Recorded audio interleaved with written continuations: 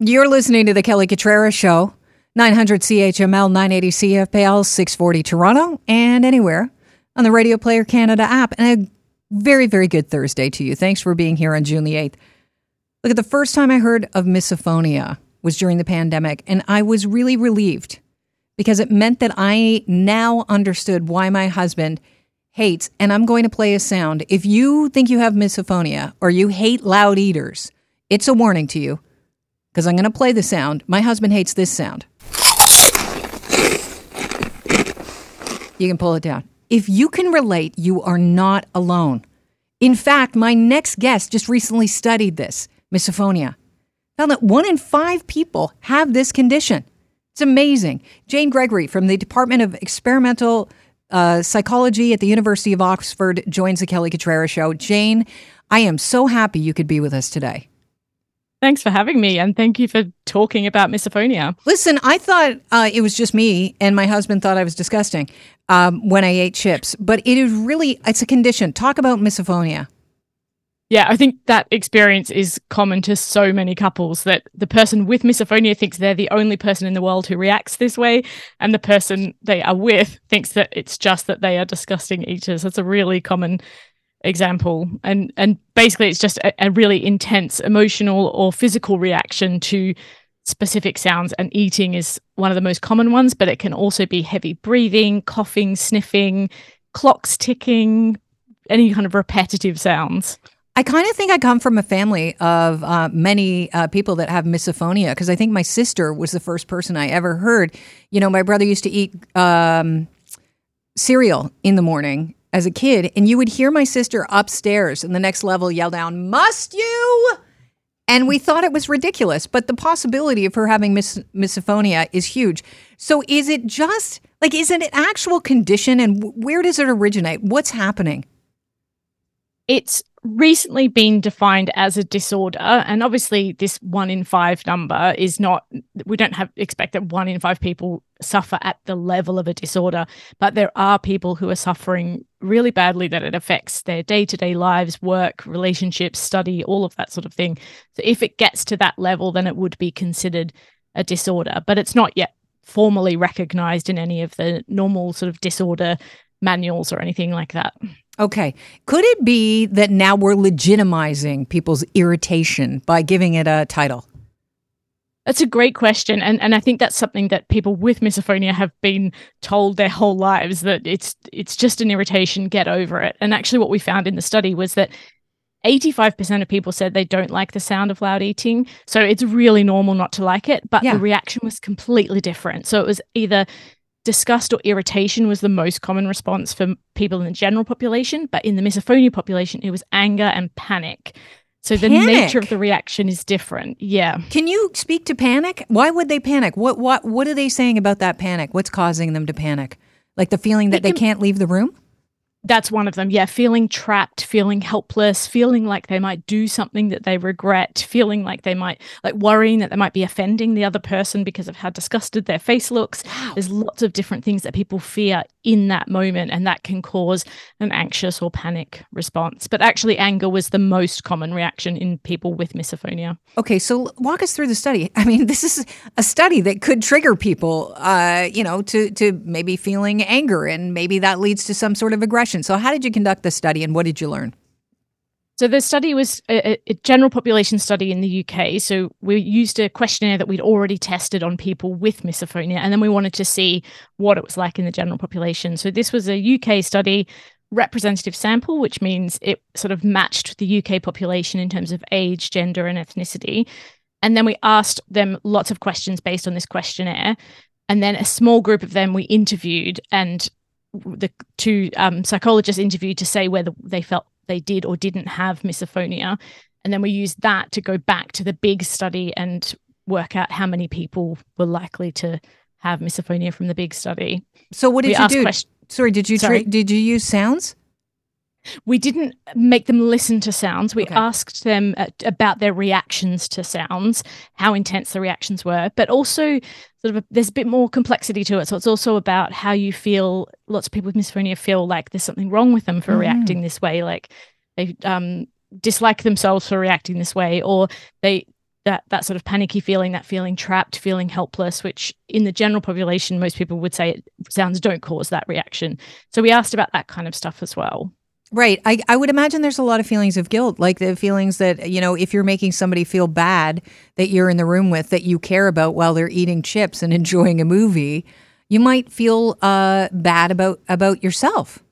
Yeah, it's often a really conflicted response because it can feel like a real violation that this person is doing this thing to you, but also knowing that most people don't react that intensely, and therefore it is something different about the way you react to sounds, and then feeling bad that people can't just live their lives freely around you because of the way that it affects you. And I think that's sort of the same across other neurodiversity, so similar with autism or ADHD, where people just react to the world in a different way, and we have to figure out how to be able to get along. So your study showed that 1 in 5 people that you studied have misophonia. Did you expect it to be that high? I did, because I'd been talking about misophonia for the last 4 or 5 years. I have it. And once I started talking about it, almost without fail, somebody would say, oh my goodness, that's what I have, or that's what my dad has, or that's what my best friend has. So I knew that just from talking to people that it was way more common than we thought. The reason why I asked, because it wasn't meant in any way, shape, or form to disrespect people that have misophonia. The reason why I asked if people could be kind of, now they feel legitimized to, have these feelings of irritation because now it has a title, misophonia, is because I've noticed since my husband, has had these feelings and we've got a name for it, I've noticed that some sounds drive me crazy now, but I think it's just because I'm more aware of his misophonia and the fact that some noises are just irritating. My husband said exactly the same thing. So he used to be on the lookout for sounds for me. So he would know that we might need to move seats or something like that. And he said that now, even when I'm not around, he finds himself getting really angry at other people. But it's more that he sort of feels bad for anyone near them with misophonia than it actually affecting him personally. He doesn't like the sounds, but it doesn't have the same sort of intense reaction that I get. So is there anything we can do about it other than, eating softer snack food? Part of it is just changing a little bit of behavior in the family home, but also there are some strategies. Lots of people just use things like earplugs and headphones, but also there's some techniques that we can do to sort of trick our brain into finding out that what feels like a danger isn't actually a danger. So things like maybe actually messing around with the sound. So if you sort of play the sound and then speed it up and slow it down or change the volume or something like that, it can help to just create a new connection in the brain that tells you this is unpleasant, but it's not dangerous or not harmful to you. So it sounds like there's some chemical reaction going on. There's some adrenaline being released. Are you going to do that next? Is that your plan, to conduct a study where you modulate the sound? Yeah, absolutely. Something like that. So I'm a clinical psychologist by background. So therapy is the angle that I'm looking at here. How can we help change these reactions for people? So that's absolutely the next step. Jane, I want to be your best friend because I need to know how your research goes so that my relationship is kept on the, in a nice place. If our research can save one couple from getting divorced over Doritos, then we've done our job. It's not Doritos, it's plain, Jane. I can't help myself. Listen, I want to thank you so much for joining us. I really appreciate your time. And I make light of this study because, if you don't laugh, you'd cry or walk out of the room because you're disgusted by people. But misophonia is a real thing. And I think the more we're aware of it, the less we take things personally, the more we can try and make everything comfortable for everyone. So I appreciate your time. I appreciate your work. And best of luck with you and your relationship with your husband. Thanks for having me on. Have a great day. Jane Gregory is from the Department of Experimental Psychology at the University of Oxford. It's a real thing, misophonia. And if you want more details, just take a little look at her study. 1 in 5 people have misophonia. Why common noises make some rage. Moshe Lander is joining us. I have it. You have it? That's what I was going to ask. So just for the sake of the audience that might not know, people just tuning in now, if you're just hearing about this, misophonia, funnily enough, affects, according to this prof, 1 in 5 people in her study. So that's a lot of people. And it is this extreme aversion that actually elicits strong feelings from you. Could be stress, could be anxiety, could be anger, when you hear a specific noise, like someone chewing, or it could be a clock ticking or water dripping, there are several examples of it. What do you have? Can you get specific with yours? Yeah, I'm happy to share. Mine is with chewing with your mouth open.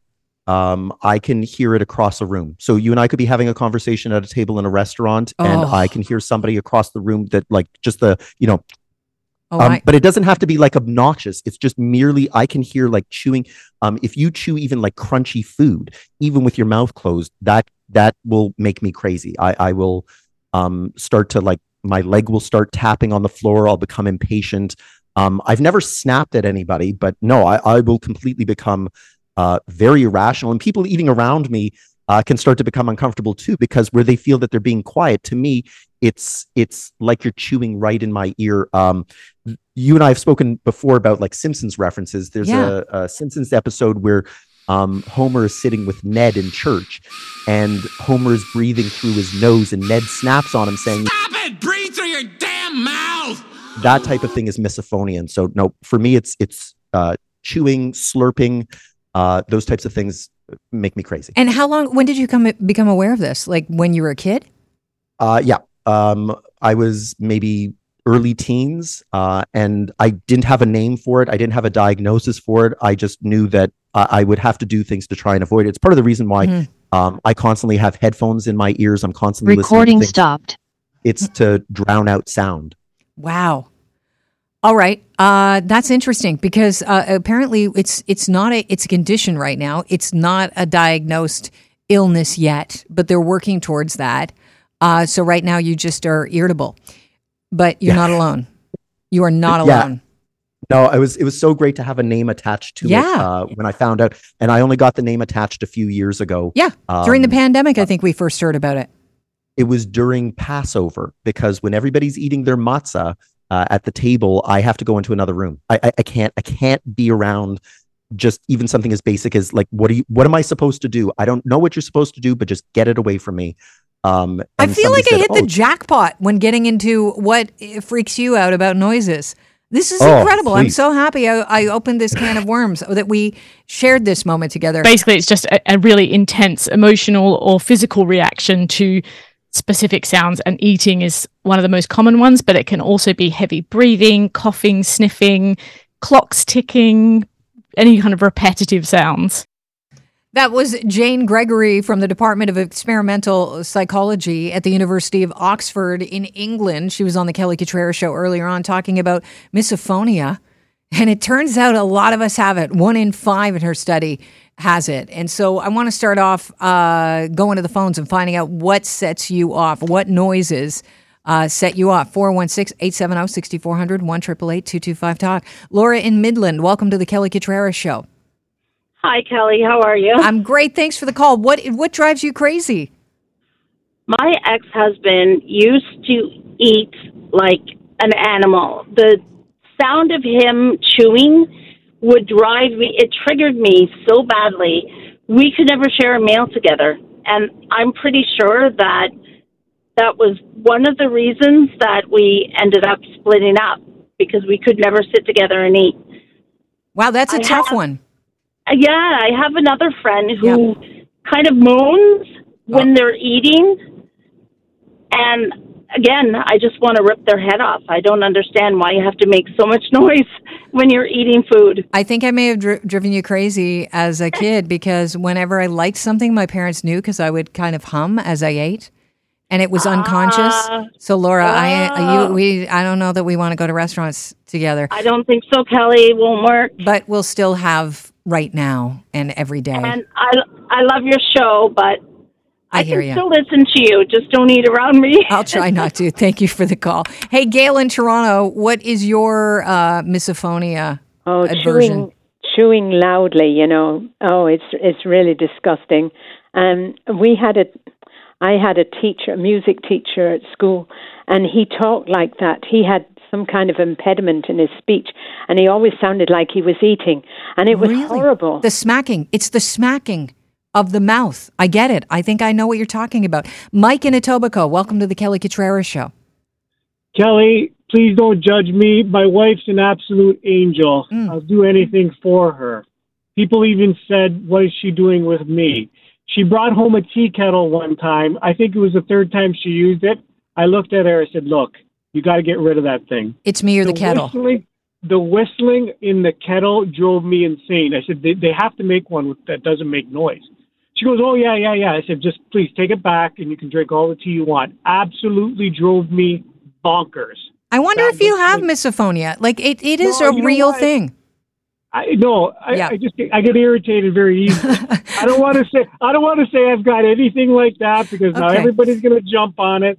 But just the whistling of the tea. I've got lots of patience. All right. 416-870-6400, 1-888-225-TALK. Robin London, we have something in common. I don't know if this is misophonia, but I have also suffered from, it's like a chalkboard. It's like the shivers up the spine when someone touches this. What is yours? Oh, God, yeah. No, styrofoam for me. Yeah, you can feel it in the back of your mouth, almost in your teeth. Am I right? Yeah, it starts at the base of my spine and literally goes right up to my teeth. Yeah. And it's absolutely horrendous. And the funny part is, being an electrician, I deal with it constantly. No, I can't even touch the stuff. Like, I literally have to ask my husband to unpack boxes. It's so bad. When we were, Gen Xers, so we didn't have those Coleman, like they're going to be in landfill forever, never break down plastic coolers. We had the Styrofoam coolers. Did you ever go camping with those and people would open them? You'd be like, hang on, let me walk to another site. It's funny, Kelly, that I love your show, by the way, but I can actually feel the tingle going up my back right now just thinking about that cooler. Me too. I appreciate the call. We're kindred spirits, Rob. We're suffering together. Jordan in Grimsby, what's your misophonia sound that drives you crazy? It's the sound of my dog slowly licking his paws, cleaning them. It makes me want to jump out of my skin. Really? That is a weird one. I wish your phone was better because you're kind of sounding silent. Yeah, wow. I apologize for that. Oh, my gosh. Listen, you know who should apologize for that? Rogers, Bell, whoever is providing you with service that you're paying too much for. But the dog's licking the paw, that's a new one. Hey, Daniel in Toronto, we're talking about misophonia. It's real. 1 in 5 people in this study turned out to have it. It's a real aversion. Like, you have a visceral reaction to this sound. What's yours? I find, I don't know if my hearing is good because my eyes are terrible, but I find that any high-pitched noise I can hear very immensely in my ears, and it drives me nuts, like really high-pitched. Not like in music or concerts, just a single high-pitched noise, like maybe the ringing of a bell, maybe something, if there's something ringing in my car, I can hear it. It really bothers me. I'll also tell you something really funny, actually. You're talking about heavy breathing. Yeah. So there's a popular show in the United States called First Take. It's a sports show that goes on in the morning. They talk about all kinds of different sports. And there's one commentator who used to play for the Celtics, Kendrick Perkins. And this week and a few weeks ago, both of the other commentators, Stephen A. Smith and J.J. Redick, stopped him in the middle because he was like heavy breathing, moaning in their ears, like inside of in the headphones, because he's not on the set with them. He's remote. Yeah. So, and they had to tell him to stop breathing, like in the middle of the show.